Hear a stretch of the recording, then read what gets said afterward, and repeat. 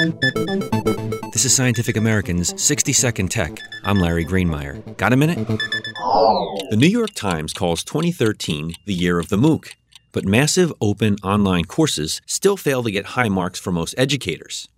In a recent survey of more than 2,200 professors, only 1 in 5 thought that online courses could be as effective as classroom curricula. Their biggest concern? Limited interaction between teachers and students.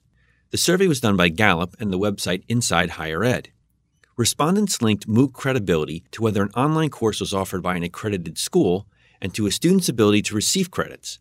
Faculty skepticism isn't surprising. New technologies often turn crafted products and services into bland commodities, something no teacher wants.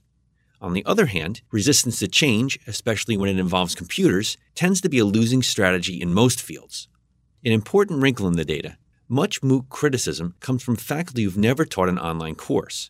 Of the 30% of professors polled who had taught a MOOC, most thought that online coursework can deliver roughly the same results as the classroom. Thanks for the minute. For Scientific American's 60-Second Tech, I'm Larry Greenemeier.